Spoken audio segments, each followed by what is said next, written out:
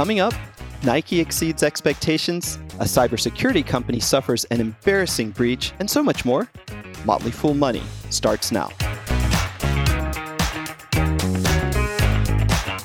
I'm Asit Sharma, sitting in for Chris Hill, and I'm joined by Motley Fool senior analyst Auri Hughes. Auri, welcome to Motley Fool Money. Hey, Asit, thanks for having me. Hope you're doing well. Pretty well for a Tuesday. Auri is laughing because I say this almost every time we talk. Auri, Nike Incorporated reported fiscal 2022 third quarter results this morning. Shares were up. Nike had an earnings beat. What do you make of this report? Yeah, so looking into this, Nike's obviously a large, dominant company, and I think for really large cap companies, global business starts to be really important. And from what I researched, a lot of the conversation was around China and kind of the expectations there. And a lot of people are starting to be happy that that business is turning around, essentially. So the China business is improving despite recent backlash against Western brands and a shortage of merchandise. So kind of this maybe like this cultural aversion, and then obviously the supply chain issues normally. But yeah, essentially the sales were down only 8% when analysts anticipated they would be down 12%.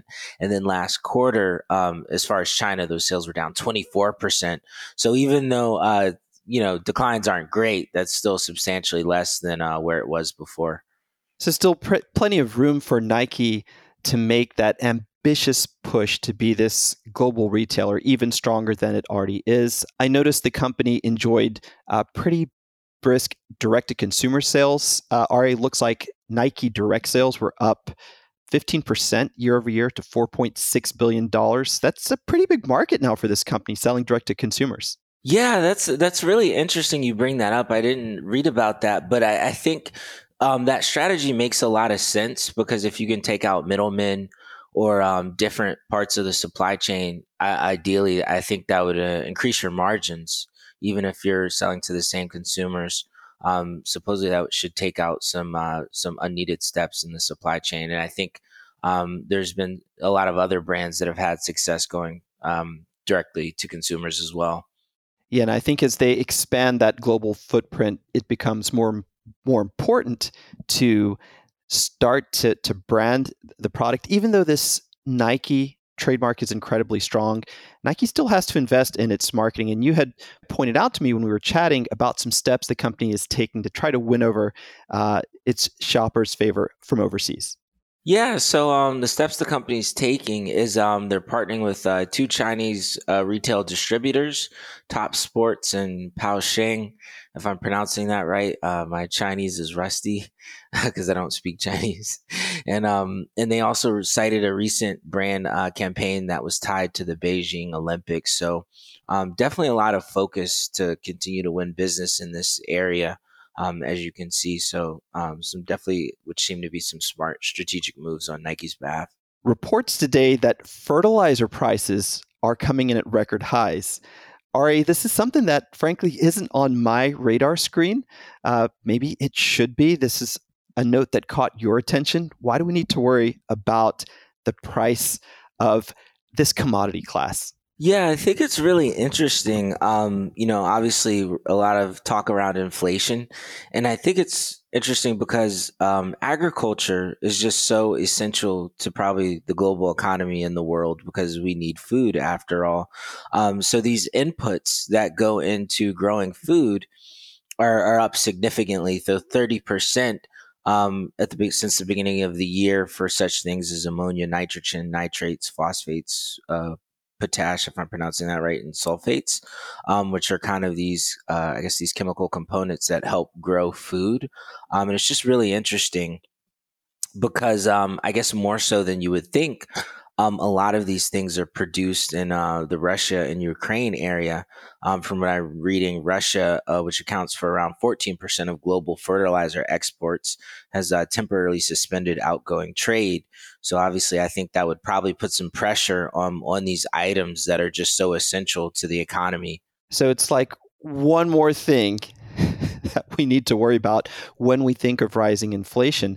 And I know from personal experience, listeners have this experience too. I mean, food is getting more expensive every time we go to the grocery store. But this also has an impact not just on developed countries, but also some emerging markets as well, right? They may be a little less equipped to handle this type of dysfunction versus countries like the US. So essentially, Wells Fargo expects the food impact to be felt globally, but they anticipate that to, I guess, be more felt among emerging countries. I guess if you're developing, you don't have probably all the resources or kind of luxuries as a developed nation. So obviously, these substantial increases to the inputs of the cost of food would probably be felt more, as what I would imagine. Today, news emerged that Okta is investigating reports of a possible digital breach.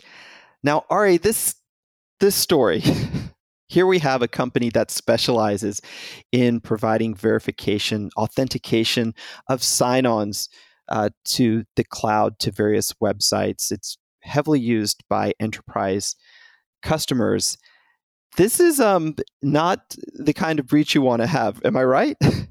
Yeah, I think it's ironic to say the least. It's probably it's for me it's something you kind of read and chuckle, where I guess your business specializes around security, and yet there's this group saying, I guess it's almost like they're taunting a little bit, like, oh, we had access to your systems. um but the message from the CEO is that it's not currently an issue, and he says that they're investigating it, and he doesn't feel he didn't see the activity going on. But it is a chuckle because that's your business. Maybe your clients, that's not going to reassure your clients or folks that are maybe interested in using your solutions. But definitely interesting that and it's kind of an arms race in this security business. Not the kind of publicity you want. Okta is an interesting story. This company had a phenomenal run after its IPO. Like other tech stocks, Ari, it's well off its highs, but the story on Okta seems to have cooled a bit. I mean, they've got great revenue growth. The last quarter they reported had 63% year over year growth, but I don't know about that income statement. Yeah, we were looking at this, and it's been a big winner significantly. And if you look at the kind of the financials, the company's definitely getting larger and it's growing, but we're not seeing a lot of that translate to the bottom line necessarily. And some of the net income losses have actually gotten worse year over year, especially this last fiscal year. And a lot of that looks to be driven by some stock-based comp. And I would imagine for a company like this, maybe like marketing as well. But it has high gross margins, has a lot of potential. We're just not seeing a lot of that growth fall to the bottom line, ideally. Right. We're looking at $1.3 billion of revenue in 2022, their fiscal 2022. And Ari, they had an operating loss of $760 million on that. As you point out, though, even though this is a book loss in terms of cash flow, much of this is going to that stock-based compensation. They have big investment in R&D, in sales and marketing. That spend really ramped up. But that's been the history of Okta for, I would say, the past few years. Instead of pulling those losses in, they just seem to be getting wider. You did point out to me when we were chatting that the company does have positive operating cash flow. It looks like they generated about $100 million, $104 million worth of operating cash flow in the last 12 months. What do you make of a story like this when you've got a company which has increased its sales at such a big rate, but still has trouble making that bottom line turn green? Yeah, it's really interesting because this is exactly the type of company that the market has not been in favor of these last few months, when we saw that big drawdown for kind of growth oriented stocks, because the company's growing, getting bigger significantly, but we're just not seeing that growth fall to the bottom line or result in profits. So this is, I would imagine, this is exactly the type of stock that sold off, and eventually, with these type of businesses, I like to see, and I think most investors would like to see, you do want to see the business eventually transition to profitability and being significantly cash flow positive after a while. So There's probably demand for the product, apparently, but we're just not seeing that fall to the bottom line yet. Investors are saying, Okta, show us the money. Auri Hughes, thanks a lot. Thank you.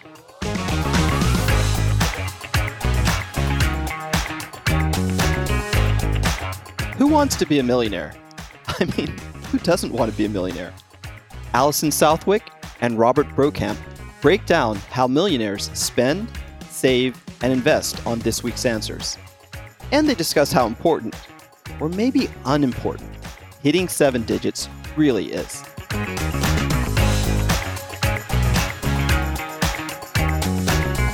So who wants to be a millionaire? Chances are just about everyone would raise their hand, unless, of course, billionaires on the table, in which case I choose that. There are about 56 million millionaires in the world today. How did most of these people find their way into the Dos Comas Club? What traits do they most have in common? That's what we're going to talk about today. Yeah, to be a millionaire has been a marker of financial success for a long time. The term's first appearance likely occurred in France around the 1700s, and it literally means 1,000 thousands. So to figure out how the typical American millionaire accumulated their thousands, we read several books, surveys, articles.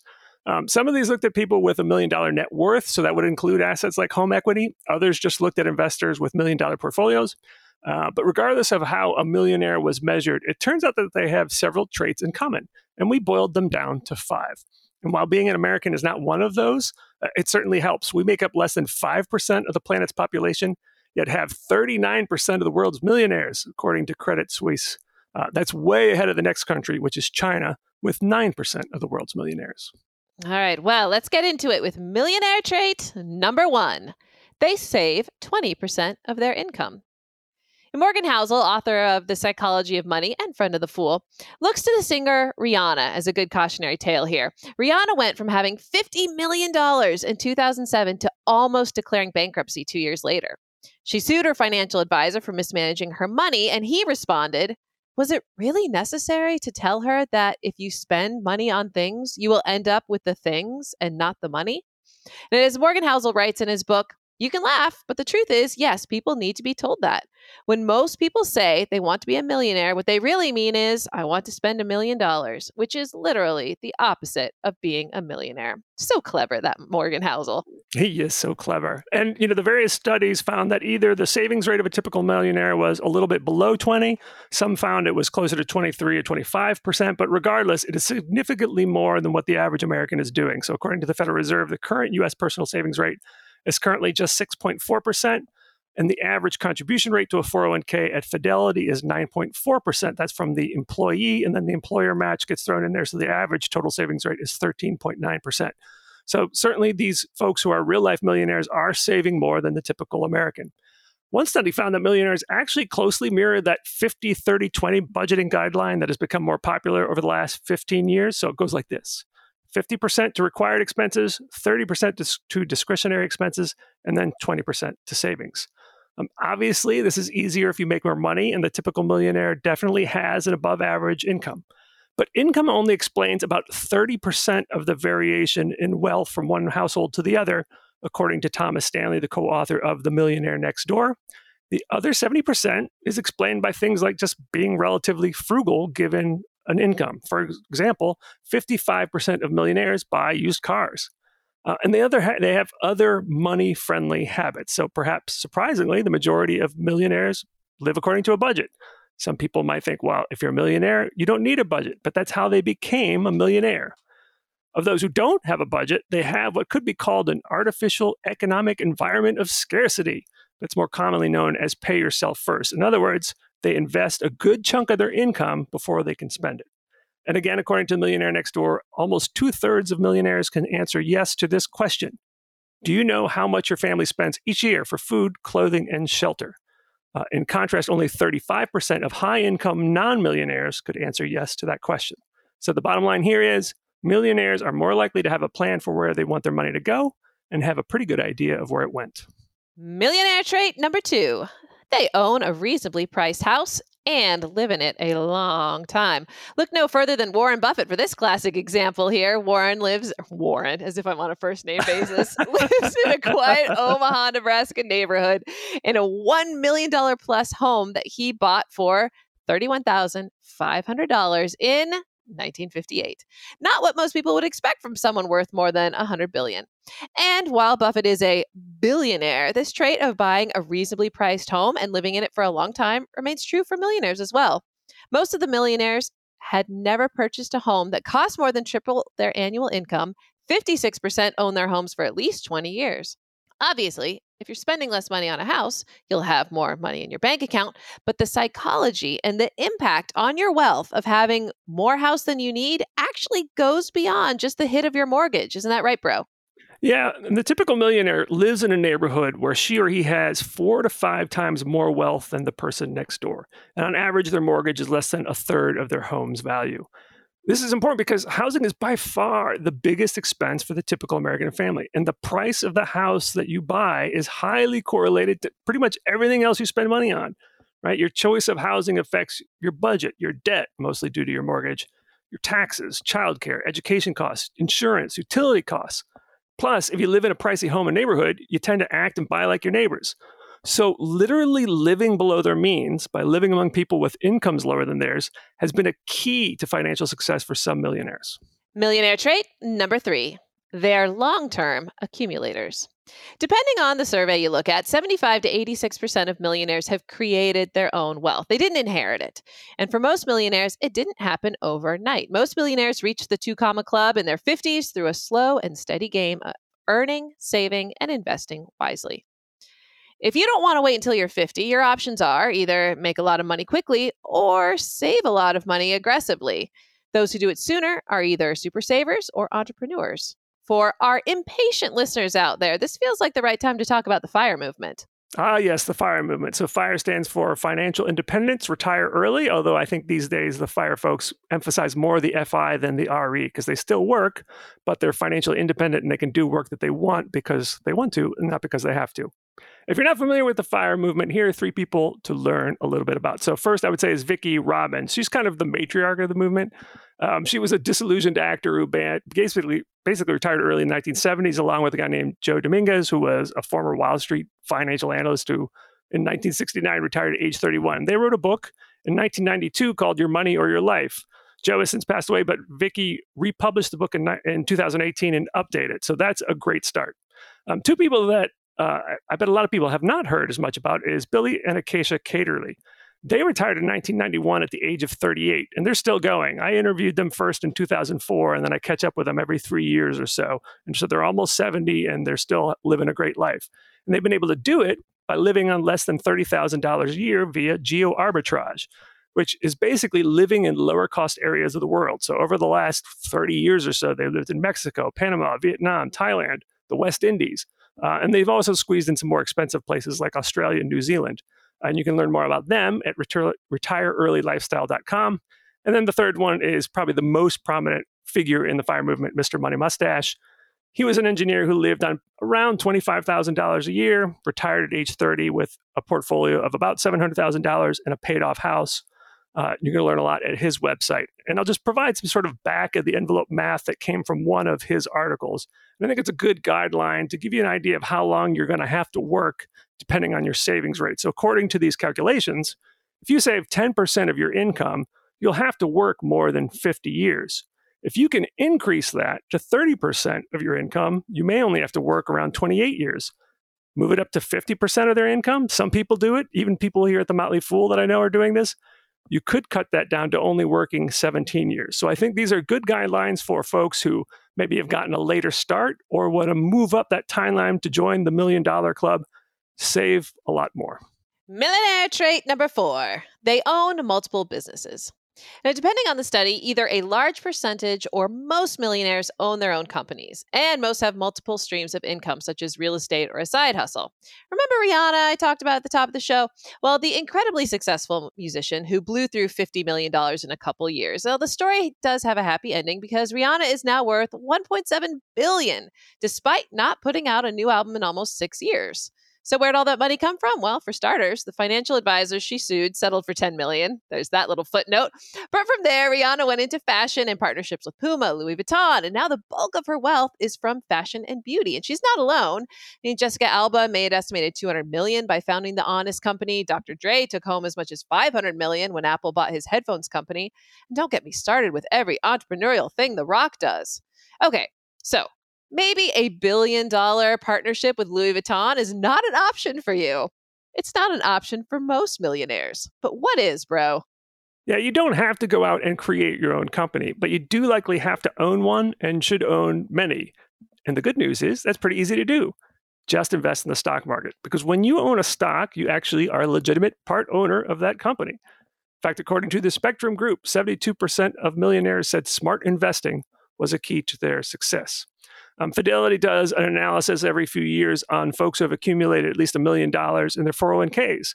And on average, these 401k millionaires are in their late 50s, a time when some experts might recommend that they play it pretty safe with their portfolios.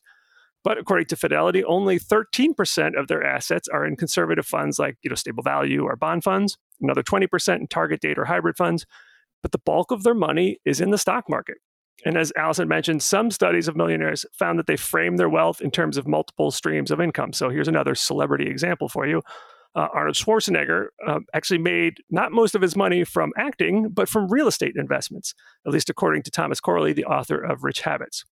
So you can apply this to your life as you see fit. It could mean that you get another job, maybe a side hustle. It could mean that you actually invest in real estate. And we talked about that a couple of weeks ago. But I think it's also a good way to look at your portfolio, especially when it comes to determining whether you're sufficiently diversified. All right. And our final millionaire trait number 5, they keep getting better and better. Millionaires just aren't ones to rest on their laurels. They continually try to improve in all aspects of their life, mind, body, and wallet. In a previous episode, we talked about how healthier people are wealthier and wealthier people are healthier. The cause and effect goes both ways. And it turns out that every study of millionaires in the U.S. that looked at health found that they exercise more than the average American. For example, one found that they exercised at least 30 minutes a day, 4 days a week. Another found that they exercise 6 hours a week. But self-improvement for most millionaires isn't just limited to health. Yeah, it does seem that millionaires also look into self-improvement and are big readers. So according to one study, 88% said that they read every day to increase their knowledge about their job and their industry. And one study found that people who have above average wealth, at least relative to their income, spend nearly twice as many hours per month planning their finances and their investments as under-accumulators of wealth. So that's how most millionaires got to where they are, at least 5 traits. But $1 million is just an arbitrary round number. To quote Chris Rock, wealth is not about having a lot of money. It's about having a lot of options. So what number do you need to reach to give you options? Is it 1 million? 1 billion? Well, I hope it's not 1 billion. It might be 1 million, might be a couple of million, it might be less. But really what's important is how much you need to accomplish your financial goals. And obviously that's unique to you. And you should figure it out, maybe use a good online financial calculator, or maybe work with the help of a financial planner to figure out whether you're on track for your various goals. However, since most of us have the goal of eventually retiring, I'll pass along some benchmarks of how much you should have saved at this point in your life. Many firms provide these benchmarks. Probably the most well-known come from Fidelity. JP Morgan actually provides some good retirement savings rules of thumbs in their Guide to Retirement, which is available for free online. Highly recommend it. But for this show, I'll pass along the benchmarks from T. Rowe Price, and they're expressed as a multiple of household income and assume a retirement age is 65. So, for example, they think you should have saved up for retirement by the age of 30, half of your household income. So if your household income is $100,000, T. Rowe Price thinks you should have $50,000 saved by age 30. That moves up to 2 times your household income by age 40, 5 times by age 50, 9 times by age 60, and then by the time you retire, you should have 11 times your pre-retirement income at age 65. Now, a lot of factors will determine what's the right number for you. One of them will be income. And frankly, the more you make, the more you have to save, because the way Social Security is designed, it's going to replace less of your income. So if you're a higher income American, you might need 12 to 14 times your salary saved before you can retire. So again, these are just generalized guidelines. You should definitely do an analysis based on your own unique circumstances and goals. And finally, if you want to learn more about millionaires, here are some books to check out. We mentioned The Millionaire Next Door by Thomas Stanley and William Danko. That's gone through several editions. Actually, the most recent version is called The Next Millionaire Next Door. A few other books, Rich Habits by Thomas Corley, Millionaire Mystique by Jude Miller-Burke, and How Rich People Think by Steve Siebold. And a special thanks to Fidelity, who was kind enough to send me the most recent stats on their 401k millionaires. Whatever your big financial goal is, it's still the same equation of making good money, saving as much as you can, and compounding your wealth by investing. Only you can decide what number is right for you, and wherever your finish line is, $1 million, $1 billion, or even $1 trillion, we're alongside the path here at The Motley Fool, rooting for you all the way. As always, people on the program may have interests in the stocks they talk about, and The Motley Fool may have formal recommendations for or against, so don't buy or sell stocks based solely on what you hear. I'm Asit Sharma. Thanks for listening. We'll see you tomorrow.